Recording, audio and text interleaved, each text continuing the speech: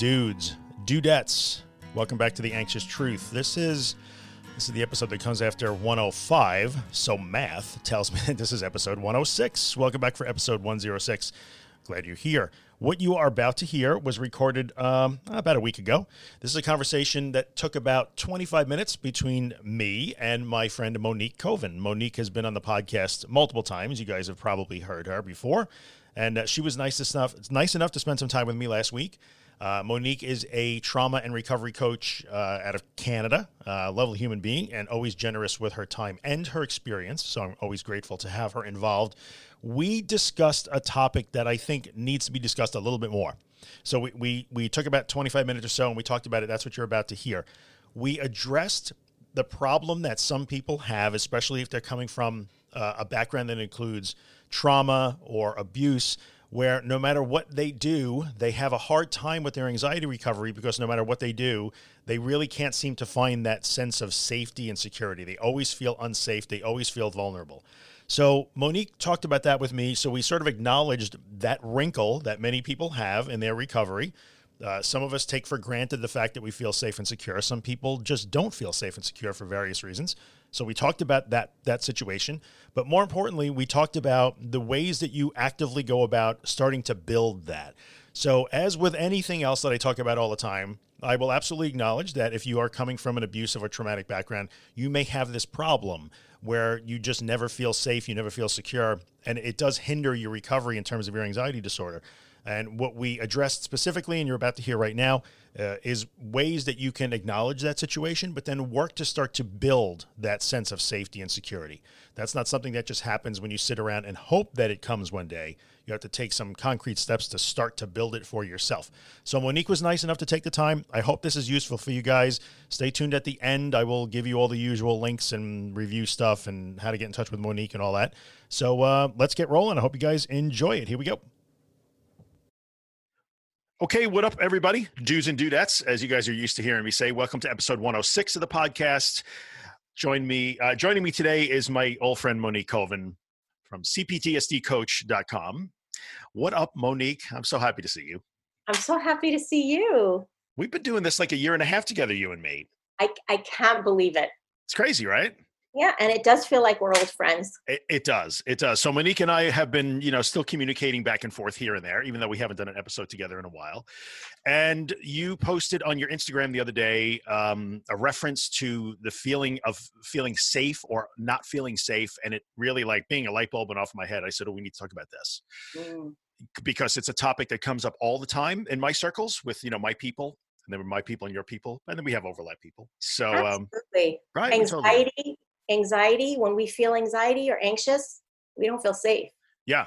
And what I have found in my travels is that, the stuff that I talk about all the time, facing the fear, going into it, the cognitive behavioral stuff, it teaches people that they are safe even when they feel anxiety and panic.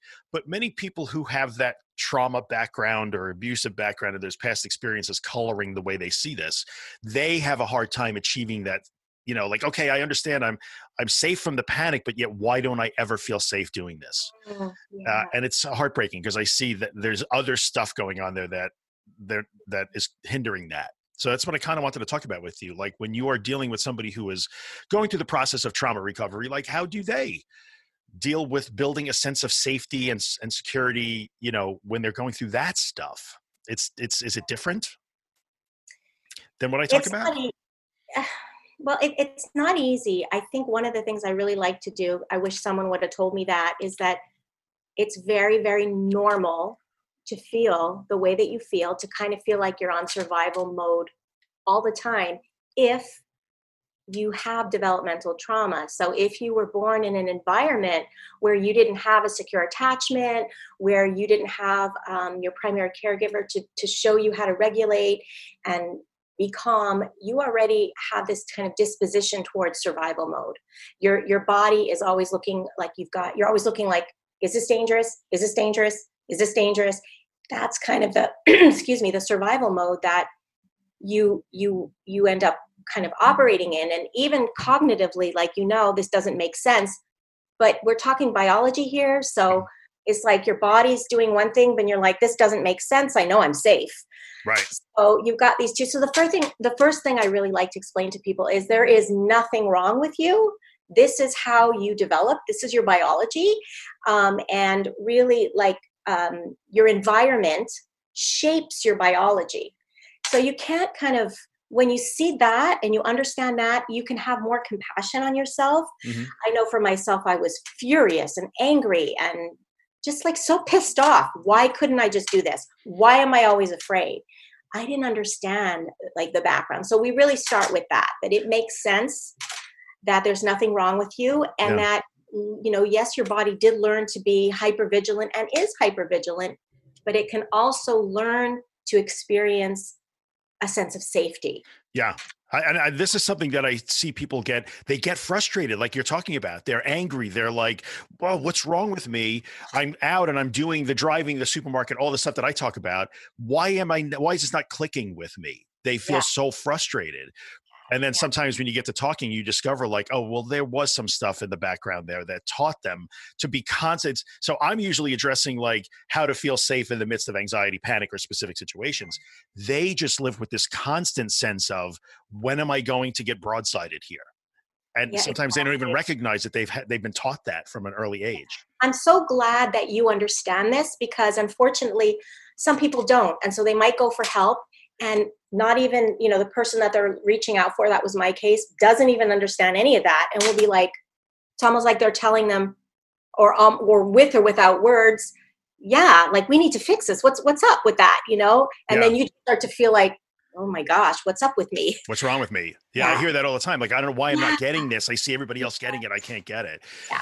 And I actually credit you for that, to be honest with you. Like, Thank you. yes, our association and hearing what you have to say and following you, like, has informed me a little bit more. Like, there's usually some red flags that go up I'm so glad that that you, say, well, because there's more than just a simple anxiety disorder going on here. And 9 times out of 10, that is the case. So, and it makes me so happy because you're trauma informed. You understand that, and you'll be able to be supportive and yeah, point them maybe in a direction, a little extra help over here or something. But I know for myself, I was experiencing that for many, many years, and I was given the label of generalized anxiety disorder, as you know. yeah, And I was doing all the stuff that's recommended, and nothing was really. I was still living in fear yeah. all the time.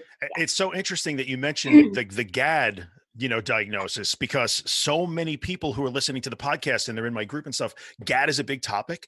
And the more experts, I try and talk to people smarter than me about things that I'm not expert on. And invariably with GAD, a lot of times I'm told by some pretty experienced clinicians, usually there's some other stuff underneath that you have to be looking for.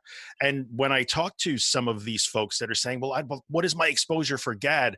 A lot of times they have learned those defensive habits, those thinking habits that go back years and years and years, that keep them on guard all the time. Yeah. And sometimes you have to do a little bit of the work to uncover what's going on there. Yeah. Yeah. So let's talk for a second about, if I'm dealing with somebody who's, trying to resolve a simple anxiety disorder, not simple, but, not compounded by trauma, for instance, like agoraphobia, it's just, well, you're going to learn to be safe by just repetitive process. You're going to go into this fear, you're going to experience it fully. You're not going to try and save yourself. And you learn through experience that, like, oh, it's okay to have a panic attack in the supermarket, and you learn and you move on. What's the process for somebody who has been through some dark things in their past, who has learned to be on guard all the time? It's not as simple as go to the supermarket and panic in the frozen food section. No, not at all. But I'm guessing that the idea is the same, that you're, I think the very first thing always is creating a sense of safety. So you entitled this, building a sense of security. You have to build your sense of security or safety, or whatever it is. Yeah. So for me, it would be safety. Safety is number one for people who have had trauma. And so that is what I would really be starting with. I do some trauma education so that they understand that there's nothing wrong with them, that they make sense.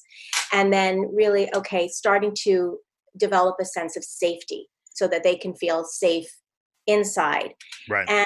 And yeah, because for many people, that's what they experienced, was this feeling of not being protected, not being safe, being threatened all the time. And you want to help them to experience what it feels like to be safe. And for many, it starts in a safe relationship. Mm-hmm. And so when they're with someone, they can experience that feeling of what it's like to be in a relationship that's safe. You know, we have something called mirror neurons. And really, I mean, you just know, you can have someone walk into the room that's highly anxious and you feel it. That's because my nervous system reads your nervous system, and I can pick up, on what you're feeling. It's just how we're designed. Yeah. Well, you smiled because I smiled. Yeah, you see? Mirror neurons. Exactly. It's so simple. It's ridiculous. Yeah. I mean, so that's one of the things, and that really, really helps a person, because then they start to experience safety. So one of the things that I really recommend for people is to have that. And that can be really just through a friend that feels safe. It can be an animal that feels very regulating, having an animal around you, safe relationships. I'm guessing, is there some measure of repetitiveness that has to go into that, though? Because when you start to, the way it's described to me is for reasons unknown to people sometimes, like, I don't know, I just suddenly feel like the floor is about to fall out from underneath me. Mm-hmm. I'm having all these anxious feelings, and maybe sometimes it's not even in a particularly anxious situation. How do I deal with that? And to me, like, the mechanics of that is, well, you have to understand that you might feel unsafe right now, but you are. And if you don't go into panic mode, you'll still wind up okay. But there's got to be a little more underneath that. Yeah, The realization that, like, well, this is now and that was then. Now is not then. Yeah. A part of that. I'm not sure how somebody would really have to address that or unpack that. Yeah. Well, there's, yeah. I mean, I used to tell myself, you're safe, you're safe, you're safe. That doesn't always work. Because you still feel, okay, I'm safe, but I feel, and even like what you said with the year, sometimes it is good to stop and say, I am not a child anymore. I am an adult, and it's 2020. Yeah. And, maybe sometimes that can work. But also this thing of regulation, because what happens when we're feeling very anxious is that our nervous system is feeling it's feeling dysregulated. Mm-hmm. So when I talked about connection with someone, that's one way, but there's also things that we can do to kind of bring that down. So one of the things that they say is really helpful, because when you're in that state, they often say that it's because you're not in the present moment. Mm-hmm. You're either thinking about something in the future, or you could be kind of feeling stuff from the past. Right. So there's a simple exercise that can be helpful. It's called orienting. Mm-hmm. And it's something that animals actually do after they've been through something that's been kind of like traumatic. It kind of like brings you back to the moment. And what that is it's like you sit down in a comfortable chair, and this is a really simple exercise, but you let's say you're in your room, you look around your room and you let your eyes do the movement, mm-hmm. and you just kind of orient yourself. And you look around, and maybe your eyes will land on something pretty. Like right now I'm looking out the window and I see a branch and it's moving like that. And looking. So you just kind of look around. And what that does is it slows your nervous system down, and it brings you back into the present moment. Yeah, right now. Now. Yeah. So it's not just a cognitive, like, okay, you're safe now. It's 2020. You've done something so that your nervous system is actually, you're here and now. Yeah. So that's one way. So sometimes we really have to do things with our body to bring us to the present moment. Yeah, it's a doing thing there. Thing. Mm-hmm. Right. Let's talk about that for just a second, because people who have been following me will have heard me dump all over that multiple times. Oh yeah. But hang on, hear me out here. That's why I want to clarify, because they're going to say, like, well, how come it's okay when Monique says it? We're fine. But so, let me clarify that. That is, yes, that is a technique that's used quite often to teach emotional regulation in varying circumstances. It's big in dialectical behavior therapy, and it is a valuable thing. So that's an emotional regulation and grounding technique, and it does have value. It's often peddled as, when you're having a panic attack, look for everything blue, count the yellow things you can see, which just fuels the fire. So this is complicated, because you can't necessarily use that to bring yourself out of level 10 panic. Yes, like, it often doesn't work, because you don't have the ability to, like, Yeah. And people that are experiencing derealization find that that technique sometimes makes it worse because they're trying to Mm, force themselves back into that yes. reality. Yes. But it is a valuable technique when you are just feeling that general, Yeah. So what are you it's saying? so Like a hard to 5, describe. like a 5, like a 7. Yeah. Yeah, Yeah. I think people who are experiencing just that general background anxiety all day long would probably do well to start to use that technique on a regular basis, along with the breathing, the relaxation, the focus. Yeah. Like that technique is probably a good one to practice that you're talking about. Because what you're saying actually makes sense in that when we are dysregulated, our prefrontal cortex goes offline. Yeah, You can't, there's no you can't reasoning. yeah, Yeah, exactly. no, there's no So I reasoning. get that. I mean, I was told to do some certain CBT things when I was at a 10.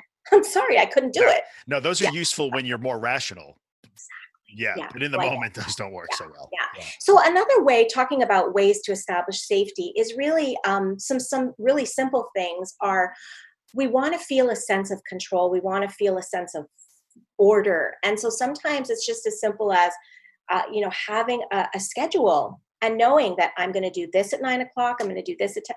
Kind of like it brings a sense of order and mhm. control. And that's something that people who are feeling anxious and don't feel safe, they want to feel order and a sense of control. So that's something that can also be helpful to implement. Yeah, I think that's something that I talk about all the time. It's hugely helpful when you're addressing panic disorder and agoraphobia and things of that nature too. Mhm. Like, I always tell people schedule your exposures and do them when you schedule them. Mhm. Make a morning routine and execute it every day, even if it's a boring, mundane, silly sequence of tasks like brushing your teeth, combing your hair, and making coffee. Do it. Start your day by actually executing a plan that you made and you did it. Yeah. Yeah. Accomplish something, get into a routine. So that's good. I think that helps in all cases. It helps, Yeah. in all cases. So that's pretty cool. And your feeling is like, when you start to engage in those things repetitively, you That's can, what I was just going to jump on that because that's yeah, what you were talking about before, where we both kind of agree. How does change actually happen? Like, how does it change? How do we change? And we can think about it all we want. We can have mental, yeah, and that really, we can understand things that way. But how does change happen? Dr. Bruce Perry, who's a trauma psychologist, child psychologist, he talks about how if we have been conditioned and our brain has learned to be afraid, hmm, it needs repetitive experiences of success and of accomplishment and of completion. And so that's what we have to do. We have to yeah, do it and do it and do it again and again and again until our brain learns that this is a new way of doing things, a new way of being. I mean, you've heard me say this even on here. I used to be petrified of driving far and going on the highway, and right. and I couldn't just think my way out of it. I knew it wasn't rational. I knew I could drive. I've got my license. I've got a credit card. But I, Yeah, well, it yeah. took repetitive, and I can do it with my eyes closed. I wouldn't do it with my eyes No, closed. don't do that. We No, like you the way you are. yeah, Alive. but this is what I mean. Yeah. It took, and that's how the brain learns. Yeah, and Repetitive. that's great. And I think you're such a good example because I know what you struggled with and you solved that the driving problem, for instance, which resonates with many, many people who are listening to us right Yeah, now. And you had the complication of a past that taught you some bad lessons, yeah, and you still managed to overcome that.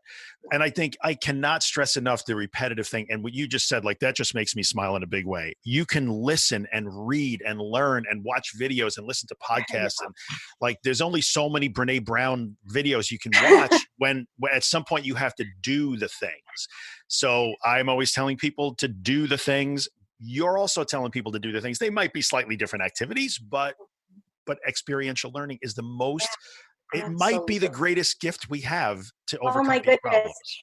And because we feel this sense of fear and lack of control, and that I can't do it, when we do it and we experience the I can do it, oh my goodness, the empowerment that we feel, Yeah, and like then a I say, okay, now superhero do it thing. again. Oh yeah, Yeah, do it so again. wonderful. See, this is why Yeah. we're buds. Do it again. Excellent job. Now go do it again. Um, that's great. And so I like the idea. You're feeling like that general feeling underneath everything that says, I don't know, I just don't feel safe. I don't feel safe. I don't feel secure.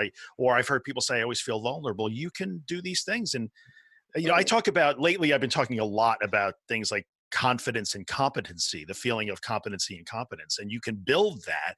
And I think when you're building that, you're also building that sense of security, safety. You're getting rid of the vulnerability. Like, no, I got this. I'm okay. Yeah. I do want to say something that is really important. And that is that to do it alone is hard. You really do need to do it with someone, that you have someone that has your back, that can encourage you. Yep. We needed it from our parents. And unfortunately, sometimes we didn't have that, but we can still have those needs met today with friends, with therapists, with coaches. We can still do it. Yeah. And I think it's probably super important to pick the right people. I mean, we can have friends in our life that love us and care for us, but don't necessarily serve that function. Yes. You know, like the coddling versus the encouraging person. And also picking a therapist. Maybe we'll talk about that for a few minutes before we sort of wrap it up here. Sometimes the stuff that I'm generally addressing and the stuff that you're generally addressing are two different therapists. They're two different coaches. They're two different backgrounds and educations. And sometimes it's difficult for people to understand, like, well, I can't afford two therapists, or I don't even have one therapist. Like, how am I going to find somebody who can fix my anxiety and my trauma? Do you have anything to say about that? Well, I would say what you're doing, there are so many free groups that are supportive, and that is what you do. You get involved, you connect with a group that is supportive. And, I'm sure, I shouldn't say I'm sure, but I know here where I live, there are some free support groups that you can attend. So that's what I would say. Yeah. Connect with someone who understands. I would agree with that. I'm going to go so far as to say this, like, if you're dealing with an anxiety disorder and it's complicated by PTSD, CPTSD, past abuse, that sort of stuff, I kind of think that if you have to pick one, you pick a Monique.